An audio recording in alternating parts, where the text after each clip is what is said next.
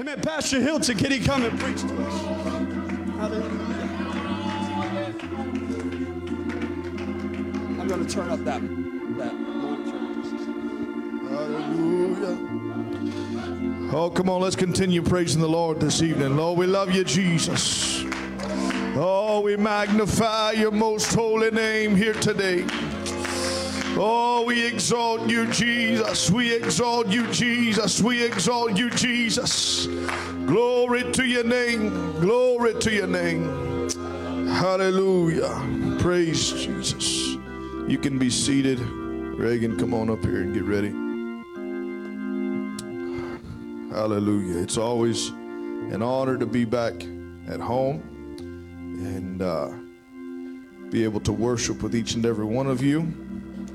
And I already know I can't fill the shoes of the man of God of this house,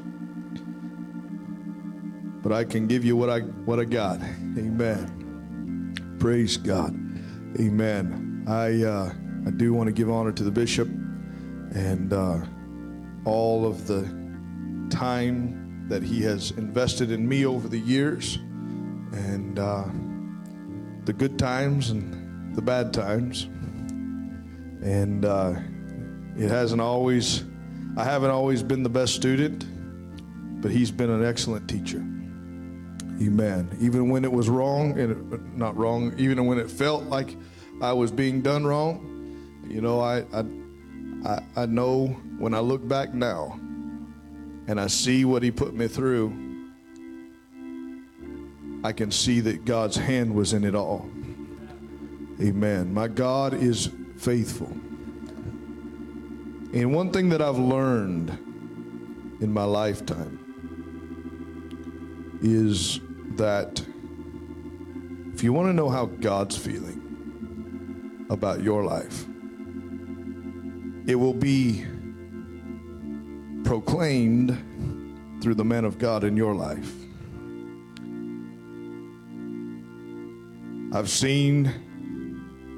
I believe that my father-in-law, my pastor, is one of the meekest men that I know.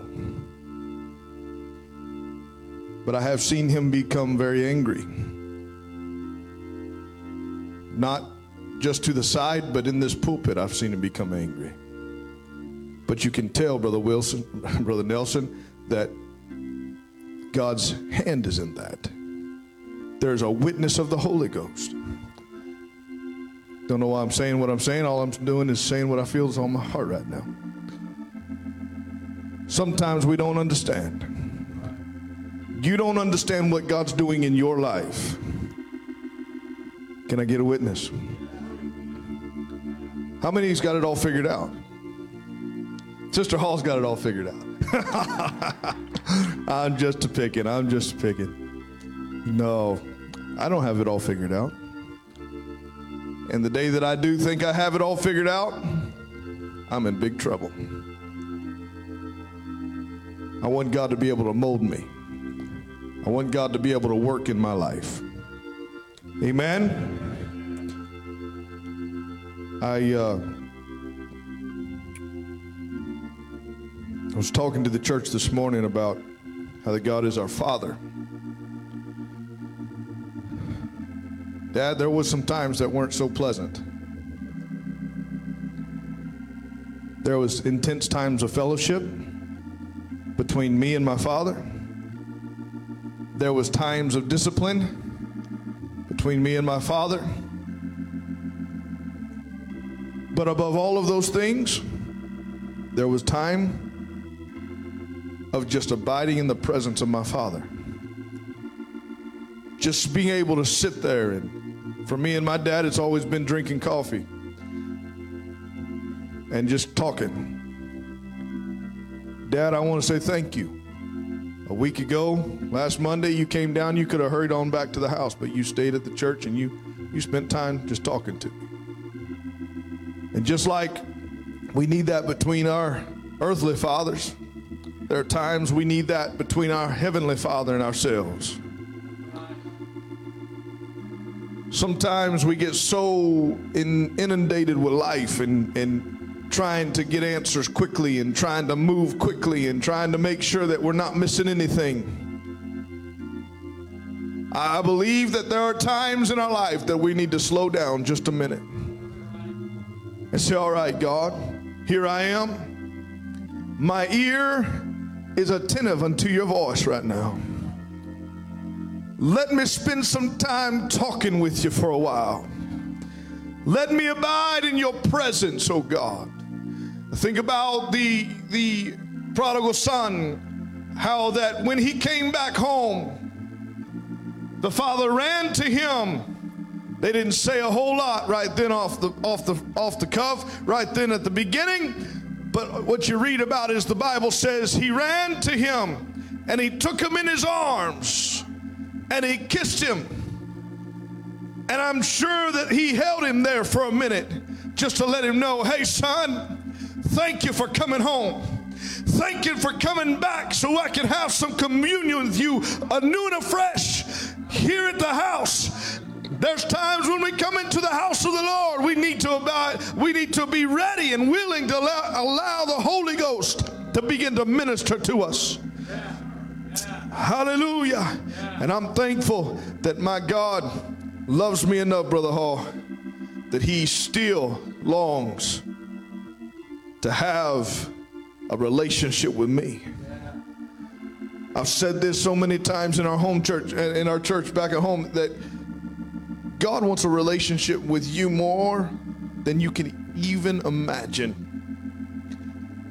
And especially, you've got to realize he wants a relationship with you, Brother Larson, more than you want a relationship with him. That's the God that I serve. A father's love goes above and beyond my actions, my attitude, and even how I treat him. My God loves me. He loves you. He is my Father. And he provides for me day and night. He woke me up this morning. He brought me into the house of God tonight. Honestly, if you want to look back over my life and you want to do some inspections in me, some of you would say, man, he is not worthy to be in the house of the Lord today, much less be on that platform. But my God is a merciful God. My God is a loving God. My God is a forgiving God. Hallelujah. Has anybody experienced his mercy before? Has anybody experienced the love of God before? Hallelujah. There's nothing like the love of God. There's nothing like the love of God. Hallelujah. Amen. It's been a long time since Reagan and I've sang this song.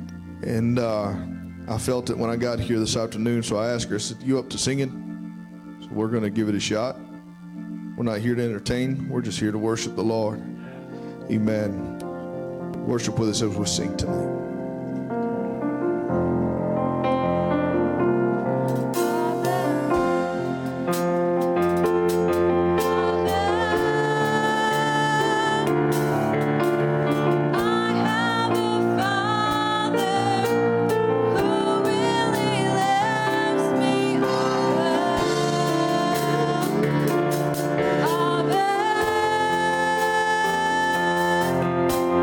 He'll never leave.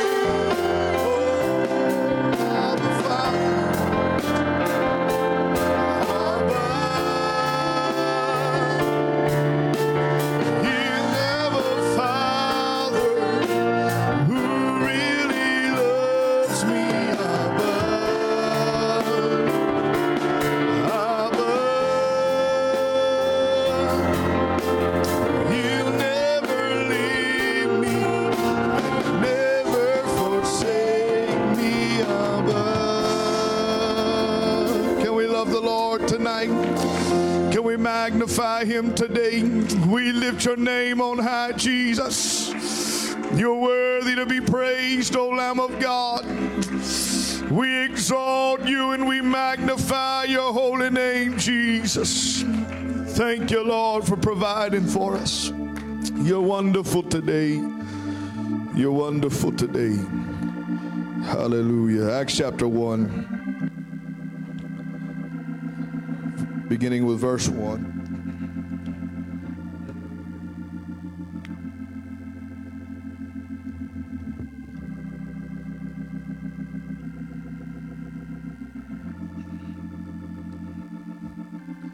Acts 1, verse 1.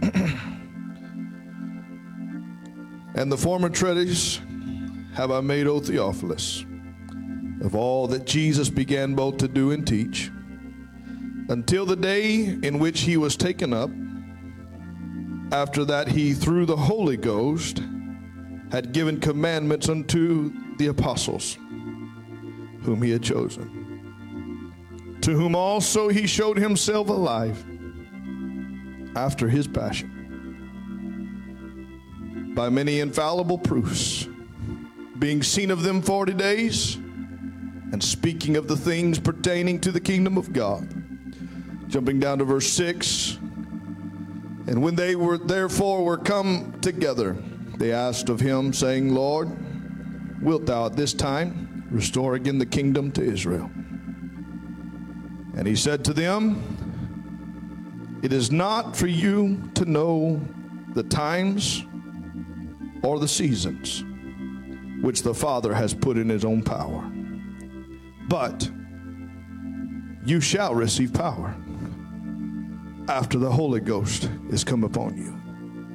And ye shall be witnesses unto me both in Jerusalem and in all Judea and in Samaria and to the uttermost part of the earth. Amen. I'm going to pull my text, my title, whatever you want to call it, from the 3rd verse. To whom also he showed himself alive. Everybody say alive. After his passion. Everybody say his passion. It's from this passage that I'm going to take my title today, and we're going to talk for a little while. Life after your suffering. Life after your suffering. Let's ask the Lord to help us tonight. Can we do that? Lord, we love you. We thank you for your grace and mercy today. Lord, I'm asking that you would anoint these lips of clay, anoint this mind of mine, that I could say what it is you want me to say today. Lord, I pray, God, that I could say it like I felt like you gave it to me, Lord. Somehow, Lord, I pray that you would let your anointing rest upon us in this sanctuary. Bind our hearts and our minds together, Lord. Oh, Lord, I'm asking that your perfect will would be accomplished in this house. We thank you for it in Jesus' name. Can we give him a hand clap of praise here tonight? Lord, we love you. Lord, praise God. Praise God. Amen. You can be seated. Praise the Lord. Well, I will say, maybe somebody told me, but of late I've been not very good at listening from what others have told me, and I didn't know my sister was coming to town. So I was excited. Did you know that? All right. I was excited when I saw her. Amen. So you just have to indulge me in that. I was grateful to see her. Looks like she stepped out. But anyway, I've come to church tonight praying, asking God for clear direction.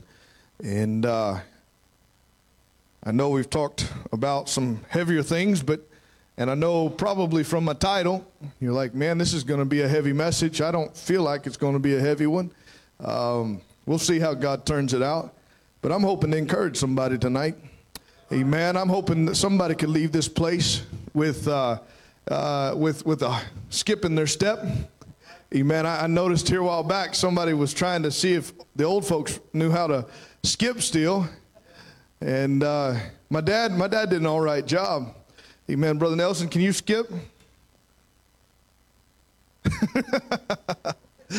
We got something in common. Amen. Praise God. I'm thankful. I'm thankful that the Word of God can speak to every situation in life. And as I began to prepare, and I'll be honest with you, some of this, the idea that I got wasn't hardly anything that I preached was something original with me 100%.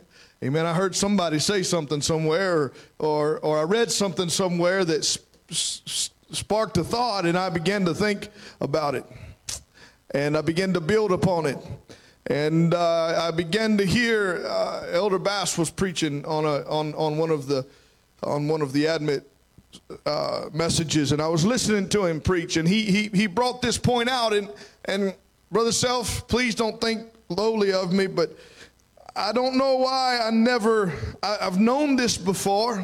I knew what the word passion meant in verse 3 of this chapter that we just read a while ago. Sister Celia, if you don't mind putting Acts 1 and 3 back up there. The Bible says that he showed himself alive after his passion. And I'm just going to be honest. Maybe I shouldn't be that way, but I'm going to be transparent, Brother Nelson.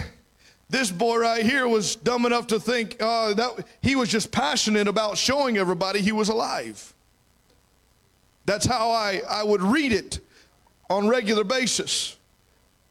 But I knew I had studied this passage many years ago, and I got the revelation back then, but I began to hear him preach about this, and so I began to look at it, and as I began to dig into the word of the Lord, guess what?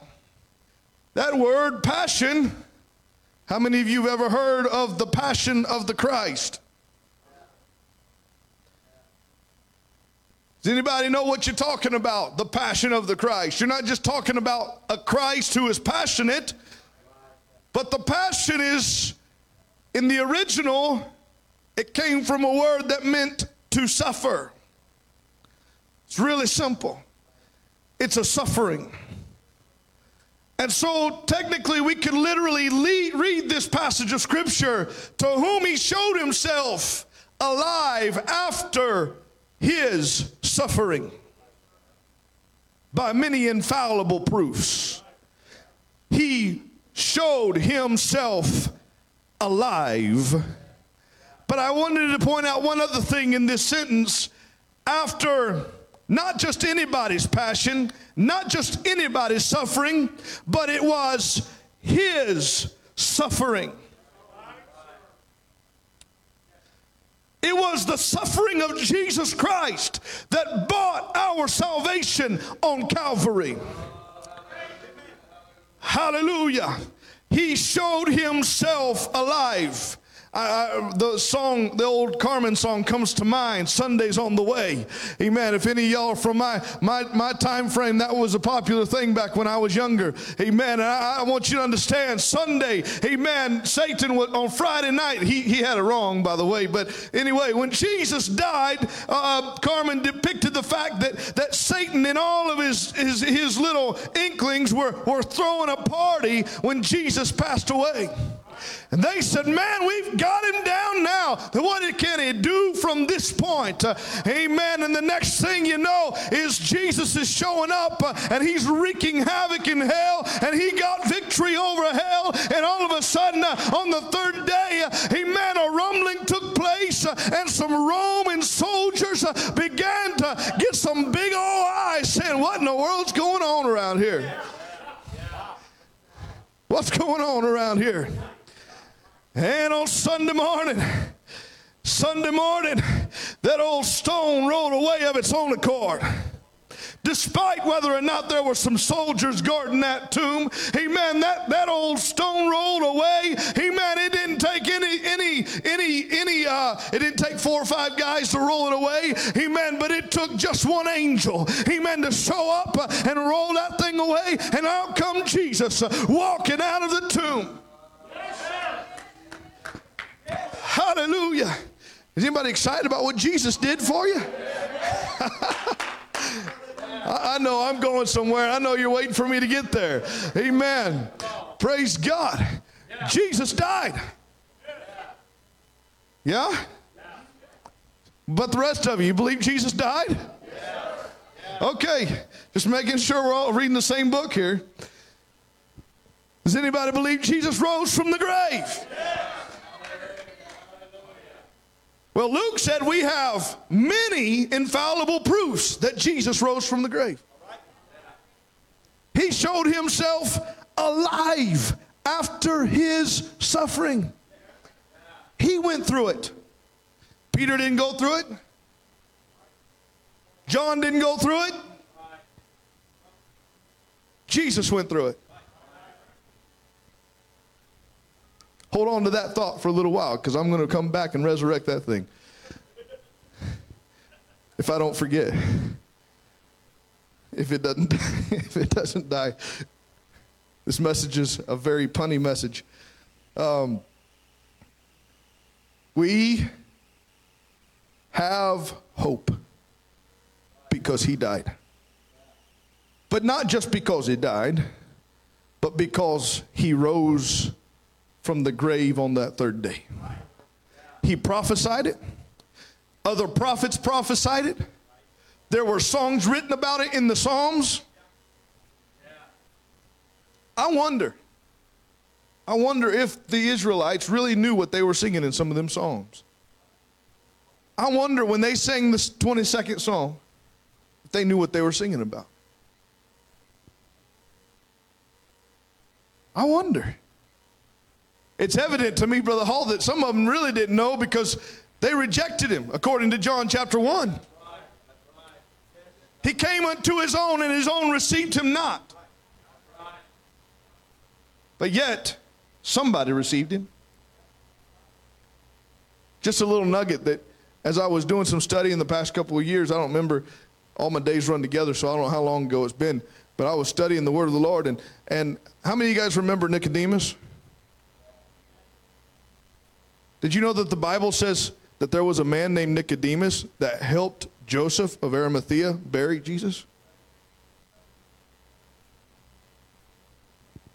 Now, the Bible's not specific that it was that very Nicodemus that met with Jesus. But there's a lot of probability there. Jesus had a first convert, didn't he? The first message Jesus ever preached must have done something to Nicodemus. Man, I got to be careful. I know Brother Tuffy's listening tonight. And he knows I never stay on my notes. He asked me a few weeks ago, he said, why do you even put notes together? I said, I got to have something to base off of. No. Oh, help me, Jesus. I feel good in my spirit tonight. And I feel like God's going to help somebody tonight realize that suffering is not the end of the world. In fact, it may be the beginning of your life. Your everlasting life may depend upon the suffering that you're going through today. Look, I'm telling you, the whole world's eternal salvation hung upon the suffering of one man, and his name was Jesus Christ. Why do you think for 40 days Jesus went around making sure, hey, you know who I am? Look who I am. I'm Jesus. Hey, Sister Nelson, I'm not dead anymore. Brother Josh, I'm not dead. He went from house to house, letting them know, hey, guess what? He revealed himself how many times? And you know what? Brother Self, there was a man named Thomas. We give him a lot of flack around here, but they call him Doubting Thomas. But you know what? Jesus went out of his way.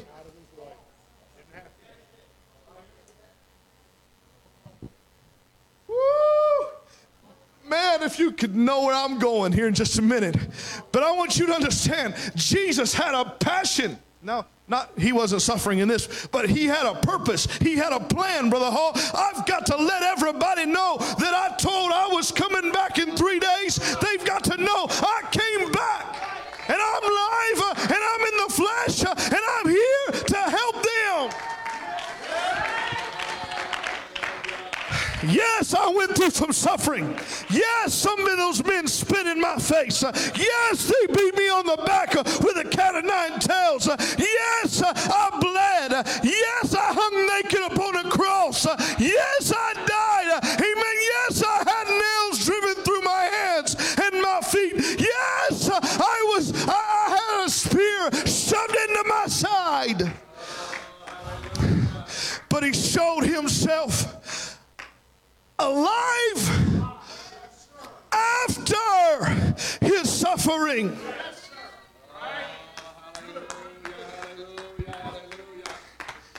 And he had a purpose. He spent 40 days, Luke said, he spent 40 days after his resurrection going and revealing himself with infallible proofs. Does anybody have a question as to what infallible proofs are?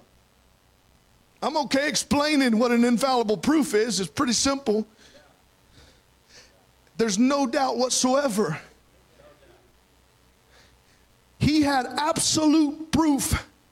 If you took the proof that he gave to his disciples and everybody that he came to, it would uphold in a court of law. Nobody could poke holes in it. They tried to.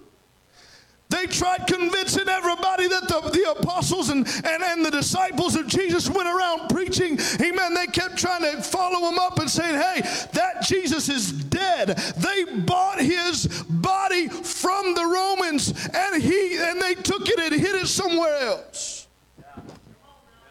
I don't have time to get into history, but I just want you to know, historically, yeah, they tried. The priests, they did. They paid money. They were bribing people. You don't believe it? I want you to go read in Acts in Acts. And I want you to read in Acts chapter number 6. They did the same thing to Stephen that they did to Jesus. What was Stephen doing? He was testifying to what he knew about Jesus. And the priests that day, they stirred up other people and got them to believing the same lies that they told about Jesus. Have you ever looked at the correlation between Stephen and Jesus? Their trials? It's uncanny how similar they are. They accused Stephen of saying it was Jesus. He tore down the temple, the literal temple that they would go worship in, and that he was going to build it up 3 days later. And they used that accusation to get Stephen stoned.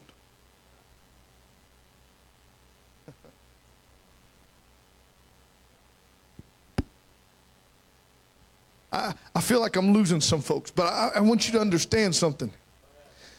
It was Jesus in his suffering, and he came back and testified to the fact that he was alive and well now. Then you get Stephen, who's just doing what he was told to do, what he was brought in to do. He was elected by the apostles, and he was ordained by them to serve the widows and the orphans there, and he began to work among them, and the Bible says that he began to do many mighty works among them.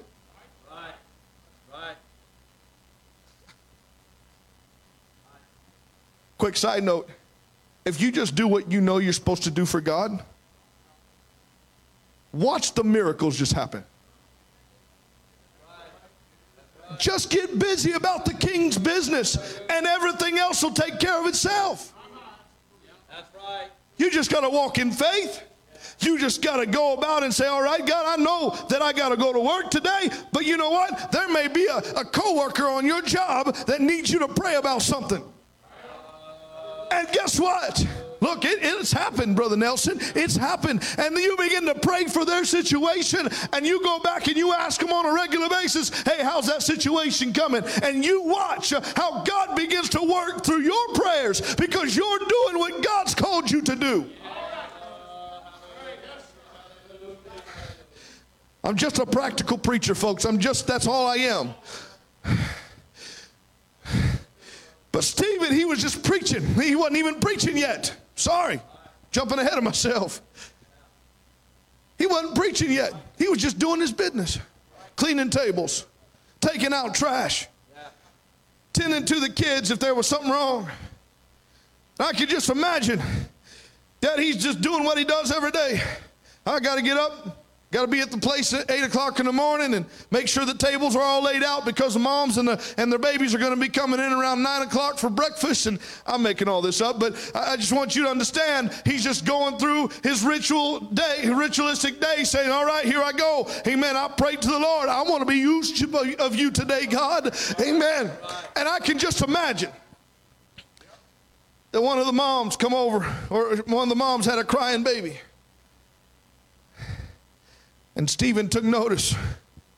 Something wrong with that baby. He walked over and said, ma'am, is there something I can help you with? She said, no, I just got a baby. He's got a fever. He's had a fever for a few days. Okay, I'm using my imagination, folks. You say that's not in the Bible. Well, I'm trying to help you understand these people were real just like we are. And I can just imagine. I know this is what I'd do.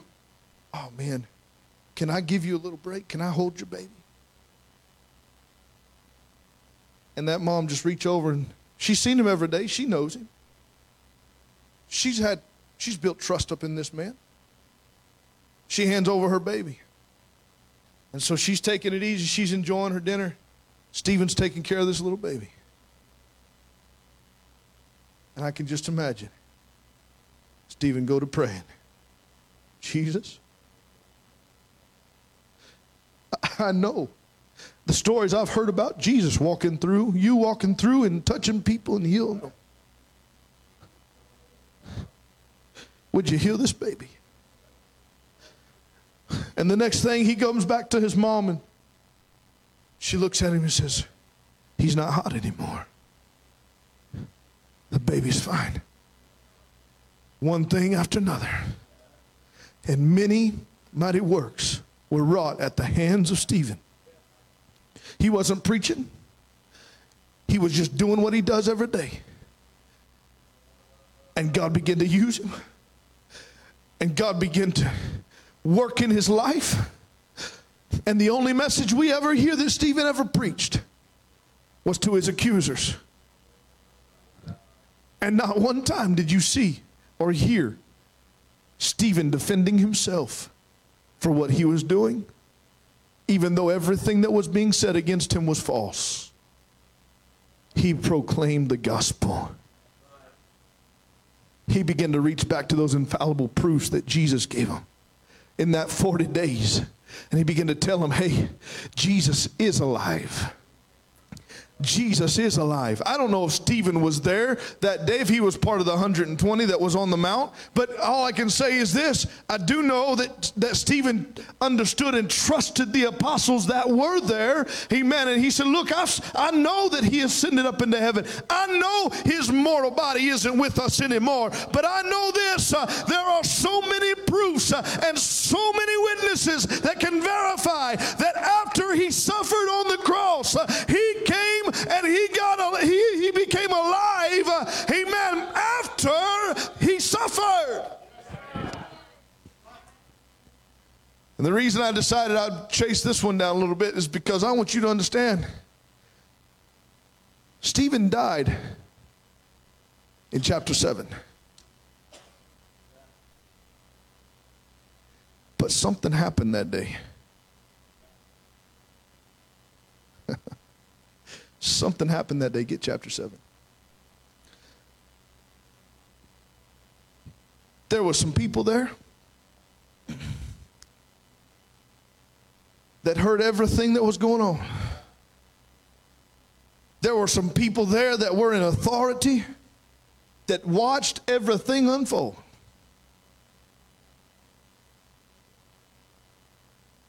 Down where it says, and there was a young man, talking about Saul.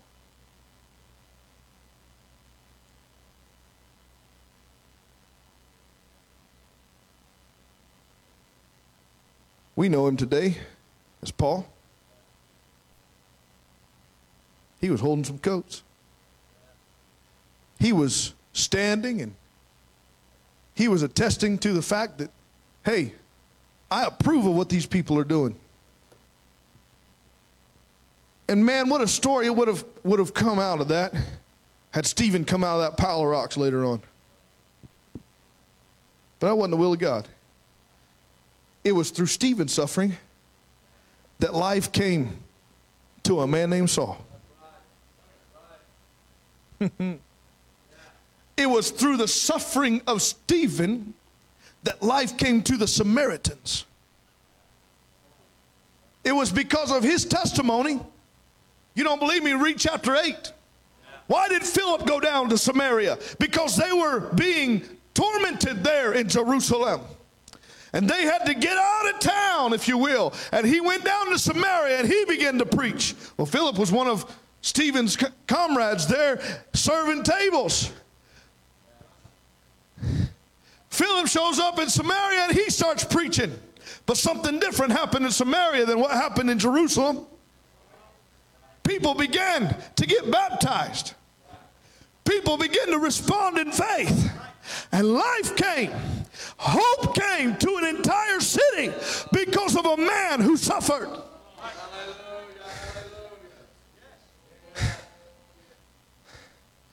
Let me try to bring this down. I'm not going to be much longer.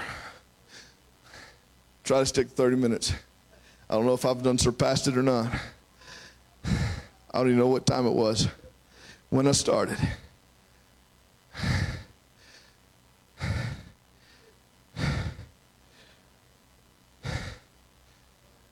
Before I move on, the word in the original that was translated to passion, in our reading, verse 3, the Lexicon Bible Dictionary defines that Greek word. I'm not going to try to say the Greek word because I'll butcher it. But in English, it translates to suffer, meaning experiencing physical, mental, or spiritual suffering. That pretty much covers it. Physical, mental, spiritual. Has anybody ever had physical torments or sufferings? Has anybody ever had some mental sufferings?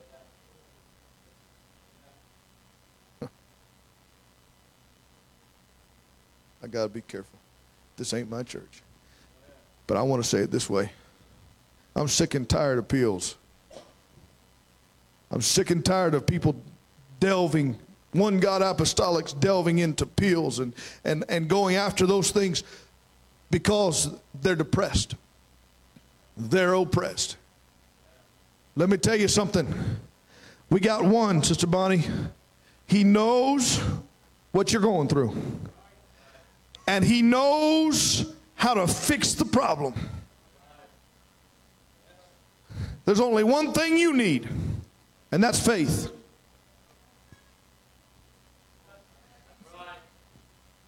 If you can go and consume as much faith as you do mind-altering drugs, man, what kind of world would this be? What kind of church would this be? I need Jesus. And let me tell you something. Jesus suffered physically. Jesus suffered mentally. And he suffered spiritually. You know how I know? Hebrews chapter 12. Did I put it in there? I don't know if I put it in there or not. I sure didn't. Hebrews tells us that we have not an high priest. It's the wrong chapter, actually. I just said, but we have not an high priest that has not been touched with our infirmities, but has been tempted in all points, like as we are.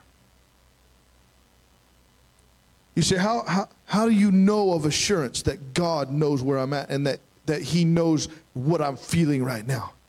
Because he's been there. Because he suffered that. And he came to life after suffering that. And he gave us hope beyond the suffering. He gave us life after his suffering. Jesus was our example in all things, including our suffering.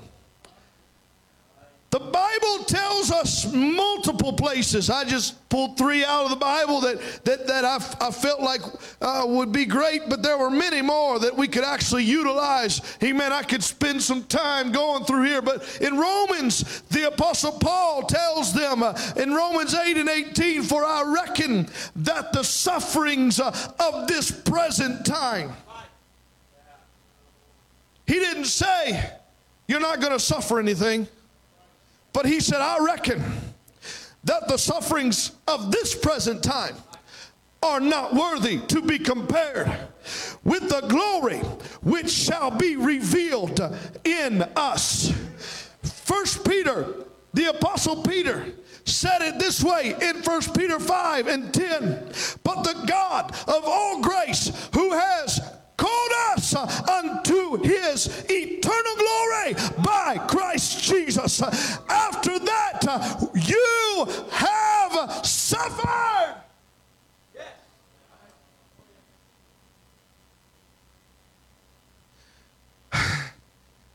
Oh, make you perfect. Establish you, strengthen and settle you. Paul testified that sufferings were going to be had in this life. Peter testified that sufferings were going to be had in this life. 2 Corinthians, he wrote to the church of Corinth, he said it this way, for our light affliction, which is but for a moment, worketh for us a far more exceeding and eternal weight of glory. I'm about where I want to be right now. I want you to see here. The Bible said in Acts 1:3, he showed himself alive after his passion or his suffering. And he was the one bringing the infallible testimony. He was the one going from person to person. Hey, I'm alive. He walked with a couple of them. He met with them in a locked house. And he showed them who he was. He showed up on the shores after Peter done backslid and went back to his old life. And he went back out there and he met with Peter. And when Peter realized who he was, Peter jumped in the water and he swam to shore and he asked for forgiveness. And Jesus cooked him a dinner right there. Infallible proofs. But he was the one testifying of his suffering. It was his suffering. Now we should be telling everybody about his suffering. We should be testifying to the goodness of God, because the Bible tells us in Matthew 28:19, go ye therefore into all nations, baptizing them in the name of the Father and of the Son and the Holy Ghost. He said, go, preach. Luke, he said, you've got to preach remission of sins in my name, repentance, and the promise of the Father. We've got to tell of Jesus. We've got to testify of his coming back to life, because that's where our hope lies. But can I draw an analogy out of here. This isn't the translation, all right? But this is an interpretation that I'm just going to pull out and use it as an analogy tonight. I'm not changing what the Word of God says, but I believe that the Word of God stands true upon what we're about to talk about. That last verse that we read. 1 Peter 5 and 10. My wife don't like running the projector for me either. 1 Peter 5 and 10. But the God of all grace, who has called who? Who's that? That's it, Brother Larson. Me. But the God of all grace, who has called me unto his eternal glory by Christ Jesus. After that, ye have suffered a while. Who? Who's suffering? If you're called, there's suffering going to happen. I'm sorry. I didn't mean, I guess I could have brought the flowers and all this stuff and said, don't worry about it. You know, it's life's a bed of roses and everything's going to be all right. But you know what? Yeah, they do have thorns. But if I preached that message, I'd be going to hell. Because the Bible says, all liars shall have their place.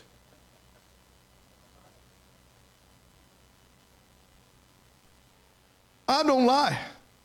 Not when I got a mic in my hand and I'm preaching to a group of people about salvation. I'm not lying about that. Because I've got to answer to an almighty God about every word that I say across this pulpit. But he said, after that, who has?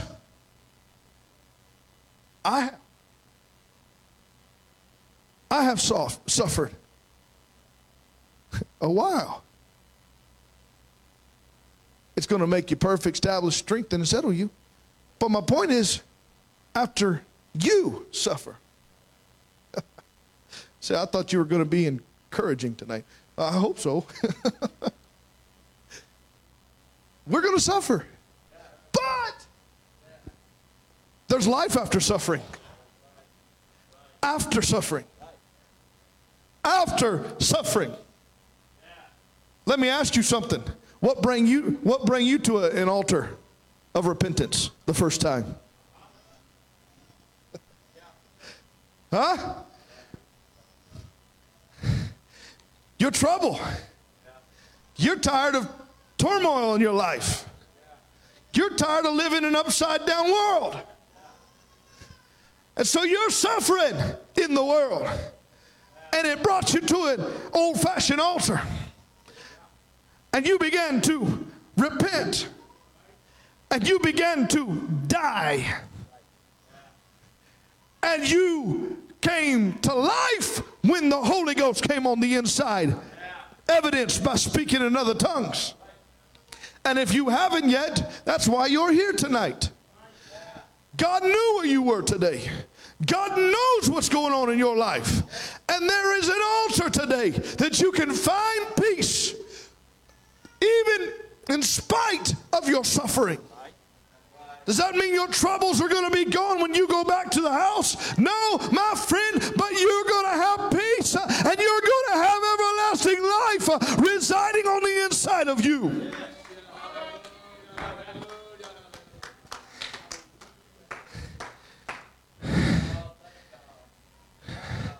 One last passage of scripture. It's lengthy, but bear with me. Because this is where some revelation began to come as I began to study for this word tonight. And I began to ask God, give me clear direction. I want you to see this in your own Bibles. Hopefully you've got your Bible. You did come to church. 2 Corinthians. We just read one of the verses from it. 2 Corinthians 4.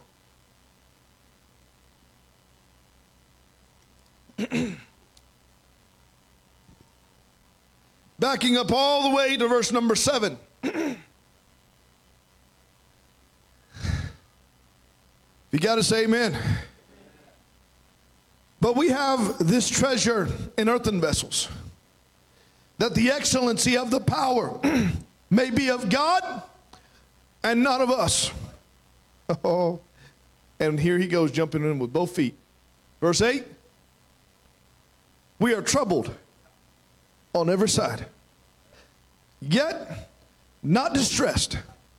We are perplexed, but not in despair. Persecuted, but not forsaken. Cast down, but not destroyed. Always bearing about in the body the dying of the Lord Jesus. Well, come on now. Are you seeing what I'm seeing? Yeah, I'm going through trouble, he said. But I'm always bearing about in this body the dying of our Lord Jesus. Why? That the life also of Jesus might be made manifest in our mortal flesh. Oh my God. For we which live are always delivered unto death for Jesus' sake, that the life also, that the life also of Jesus might be made manifest in our mortal flesh. So then death worketh in us, but life in you. We having the same spirit of faith, according as it is written, I believed, and therefore have I spoken. We also believe, and therefore speak, knowing that he which raised up the Lord Jesus shall raise up us also by Jesus, and shall present us with you. My. Come on, somebody. I hope you're getting a hold of what I'm trying to get across today. I know you're suffering, but Jesus suffered. And he did it as an example. Amen. And he did it so that we can look back and say, I know he went through suffering, but there was a day on a Sunday morning that he got up out of the grave. And this mortal body, amen, it doesn't have to suffer always, but I have a promise of everlasting life. Amen. There is a promise of life after your suffering.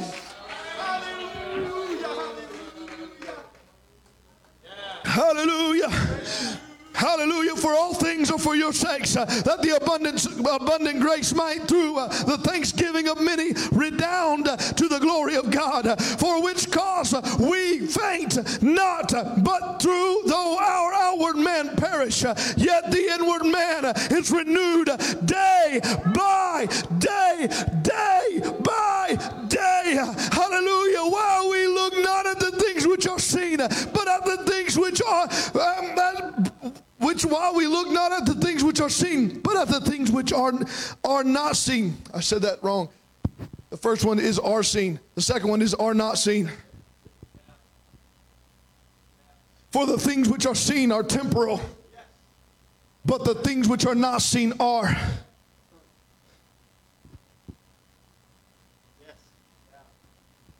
Oh, friend. Oh, friend. It's not worth giving up now. Oh, friend, it's not worth throwing in the towel right now, because there's a promise of life coming. And can I tell you something? Just like Jesus spent 40 days, he spent the rest of the days of his life as a mortal being, going from house to house. Hey, I'm alive. Hey, I'm alive. Hey, I'm alive. Hey, there's hope. Hey, I'm alive. Hey, look, Thomas, look, I got holes in my hands. Thomas, look at my side. I got a gaping wound in my side, but I'm alive. I suffered, but I'm alive. What's going to happen when you get through this moment of suffering, child of God? You're going to go to your neighbor's house and you're going to say, hey, I'm alive. Hey, I know things were rough. know I complain to you every once in a while, but guess what? My suffering's gone. I'm alive.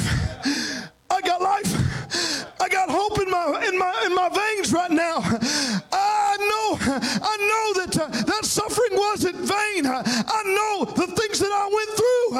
Amen. I did it so that I can testify to the goodness of God. These sufferings had to happen to him so that we could have salvation.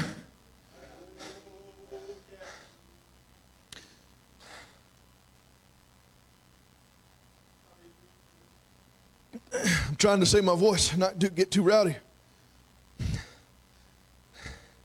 Brother Nelson, if I start embarrassing you, stop me, all right? I was told of a message you preached one time at a youth conference.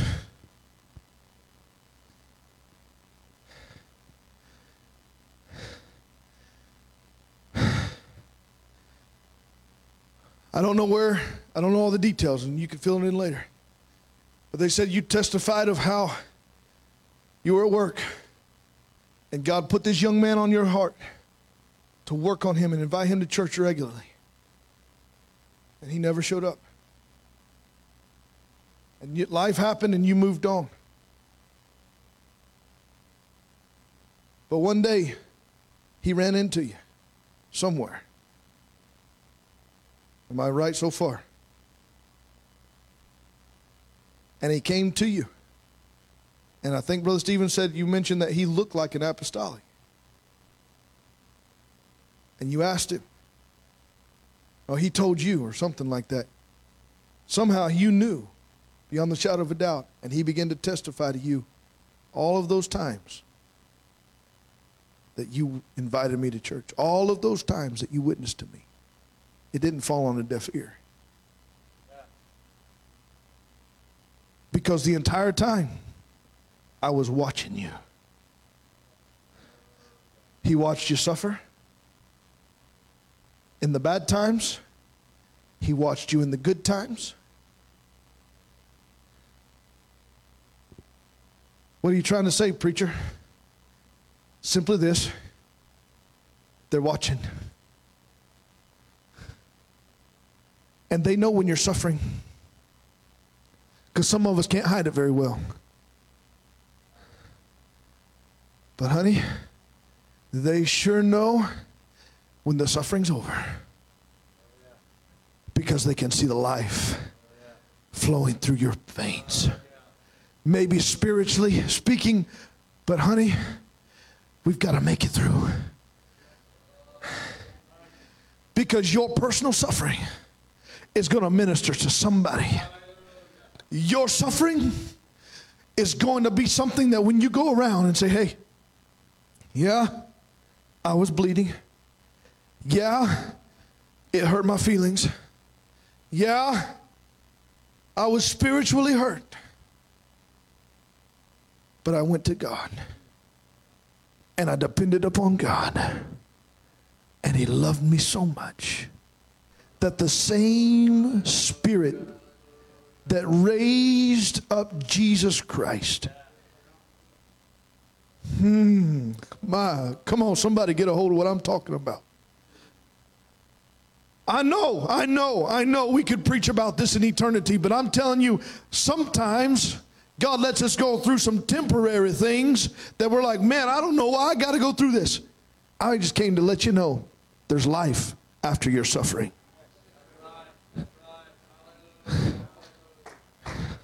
He's your strength in your suffering, but you're going to have life after your suffering. Who knows, Stephen, that there's a Saul standing there holding some coats somewhere? Come on now. Who knows, friend, that somebody's standing on the sidelines. Maybe they're the instigators of your problem.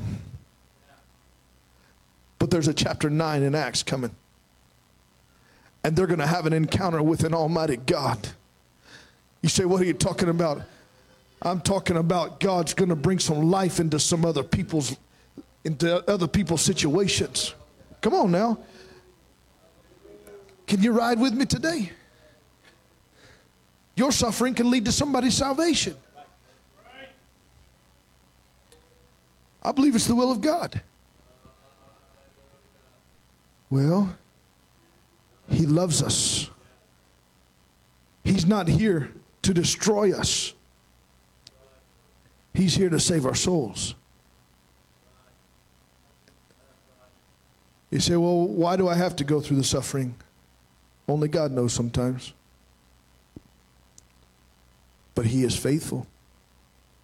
And He is able to bring hope. Ask the Apostle Paul.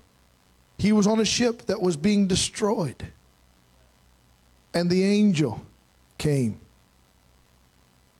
and spoke to him and says, be not afraid. Be not afraid. Musicians, can you come? After your suffering, after the Holy Ghost comes upon you, you will be witnesses. You will be witnesses. Can you follow along with me? Acts chapter 1 verse 3, Jesus showed Himself alive after His passion for 40 days with many infallible proofs. And then later on, He's asked by the people. In verse number 6, they said, Lord, wilt thou at this time restore again the kingdom to Israel?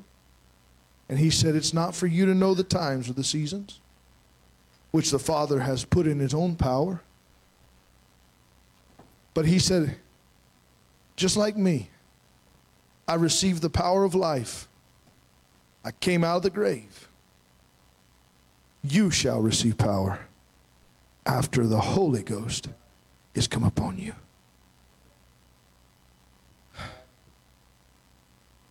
Child of God, friend that's listening to me tonight, your answer to your suffering is an infilling of the Holy Ghost. A fresh one. I know we felt the glorious power of God in this place as we worship the Lord. But clapping your hands and singing with a loud voice, running the aisles and dancing a little while isn't what's going to save your soul. Staying full, everybody say full, of the Holy Ghost is the key. I know I said it a while ago and I probably should tie this up. But when it comes to depression, no, I don't recommend going to a doctor and getting more pills. I recommend going to a closet somewhere and finding a place to pray and let Him fill you with the Holy Ghost afresh. Because I can promise you the things that you're facing in depression, oppression, however you want to describe it, I want you to understand it's fear and it's worry. And God has not given us a spirit of fear. So if God didn't, who did? So you need to bind him in Jesus' name and send him packing down the road. And let us get filled with the Holy Ghost so we can have life in our hearts and our minds. It's his strength. It's his anointing. It's his power that we need on a regular basis. God knows where you're at, my friend. God knows what he's doing in your life right now. I'm simply asking you, will you trust him? Will you put your hand in his hand and let him guide you? Will you allow him to guide you from morning to night? would you somehow allow the Holy Ghost begin to minister in your life? Can we stand this evening? He is my everything. He is my all. And tonight, even though I may be going through a battle, maybe you're not. Maybe this is for somebody down the road. All I know is this is what I felt today. Felt it for a couple of days. Somehow, we need to take courage in the fact that God knows all and He's still in control. Job said it this way: I looked in front of me, behind me, beside me. I searched all over, but I couldn't find Him. He said, but this one thing I know. He knows the way I take. He knows exactly where I'm standing today. He knows exactly what's going to happen when I wake up tomorrow. I'll never forget. Situation came up. An individual's not in church anymore. They were devastated. I was standing in Walmart. My phone rang. I was checking out, so I didn't answer. I just answer when I get out to the truck. My phone kept ringing and ringing and ringing. Finally, I just said, I'm sorry. Pulled my phone out. Said, what's going on? They let me know.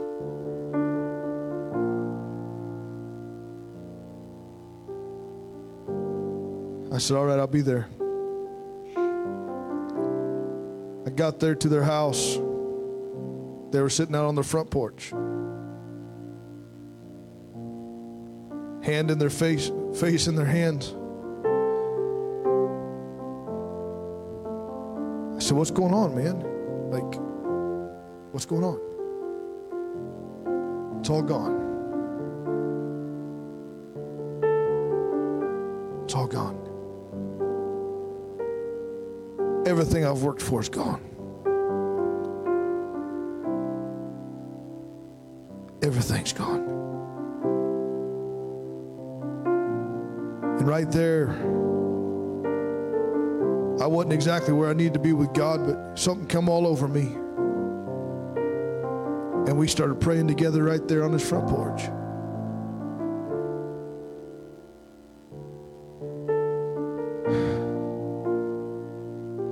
And I watched over the course of the next few weeks. In fact, that even that weekend, he wasn't one that was always boisterous in his prayer life, and he wasn't always at church at prayer time. That I remember I came to church a little early that Sunday morning, and I walked in the back door and I could hear him calling on God. This man had really lost financially everything that he had.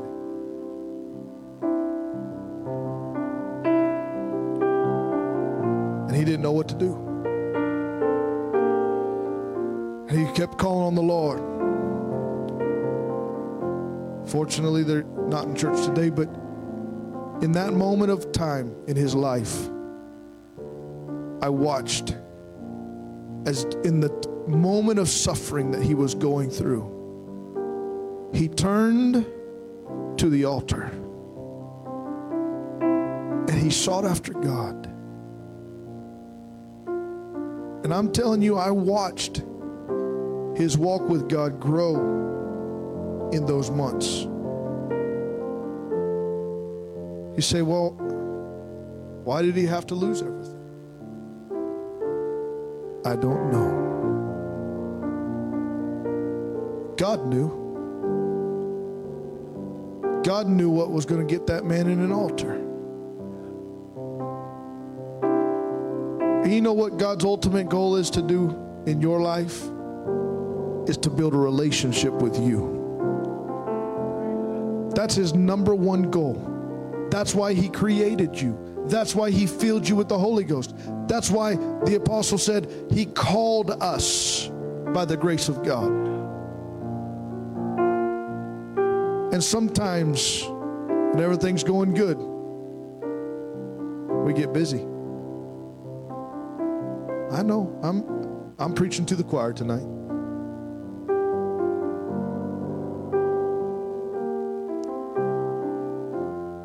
But friend, we can't lose sight of the altar. In my suffering, that's when I need to be in the altar the most. But when I'm not suffering, I need to show the life that he's put into my soul to everybody that's around me. I'm closing. I know this is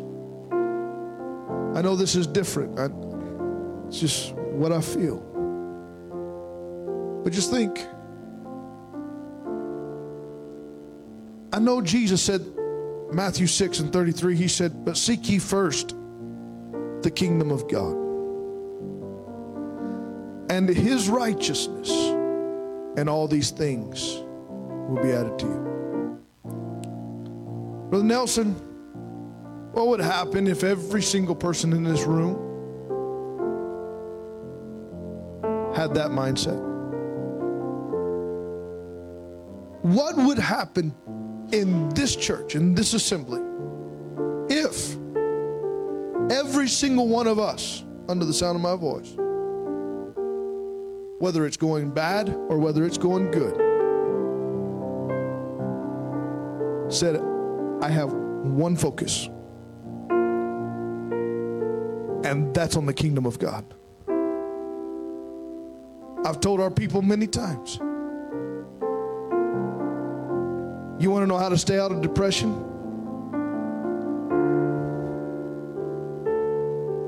Staying prayed up is one of them.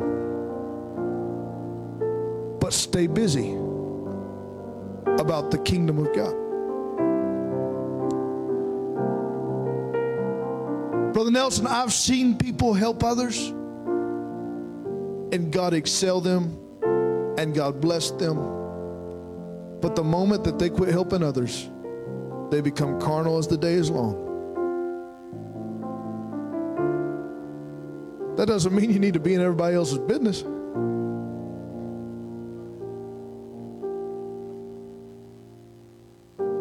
But my goodness, when's the last time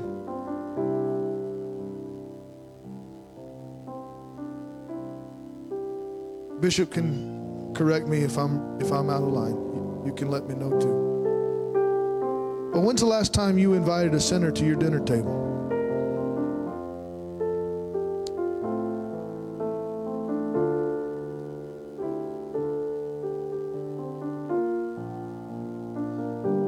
When's the last time you went and got coffee with somebody that wasn't in church?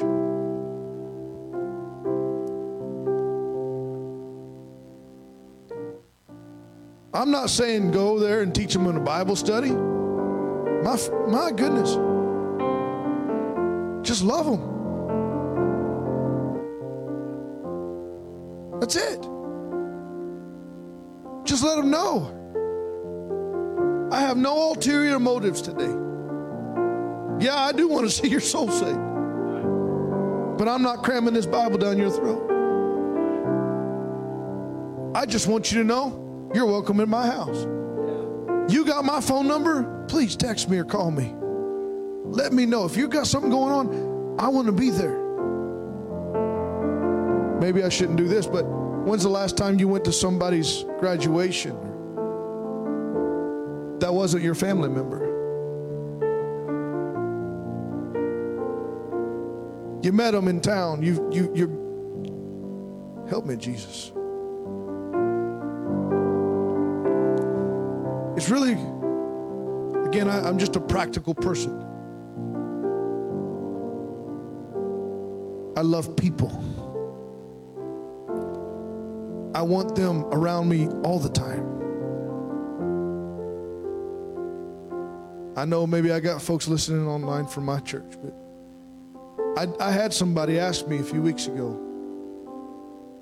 I had somebody that I was having come over, and I not just to my house, but I was doing other things. And look, I'm a guy who likes to trust people.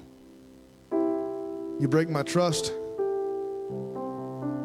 we'll have a nice talk. I'm not going to be mean about it, but I may not let you back just doing whatever. But I had people asking me, preacher, you know who that is. Yeah? You know what their history is. And I'm not just trying to pat myself on the back, folks. Please don't feel that way. I just love people. And Brother Nelson, if they're hungry, they need people that love, and they need people that trust. Because this world is full of hate and distrust. And when they feel like somebody cares about them. One thing I have learned is most of the time, unless they're just completely evil, they're not going to want to break that trust.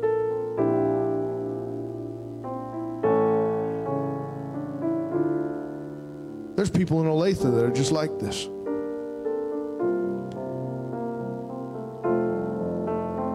You've met some of them. Yeah, you've had some suffering going on, but you got more life flowing through your veins than any one of them do. And I can promise you, your life won't be as hectic and as upside down as you think it is if you just start working with somebody that needs God. It's just what happens. You know why? Because your focus isn't on you anymore. Your focus is on others. Praise God. They need to see the life in your life. They need to see the hope that you have in your life. Amen. Amen. I don't know about you, but I want to lift my hands and I want to let the Lord know, God, I want you to use me. God, I need the life that you have to offer flowing through my veins. I need you helping me. I need you, Jesus. I need you, Jesus. Help me help somebody else. Help those around me see your glory. Help those around me feel your power. Not because of me, because I'm nothing. But help me help them. Help me reach them. Give me a burden. Even in the midst of suffering, God. Because you can bring life in their life. You can bring hope into their life. You can bring your spirit into their life. Through my suffering. Help me, Jesus. Oh, we love you today. Can we talk to the Lord? Can we let him know how much we love him? And how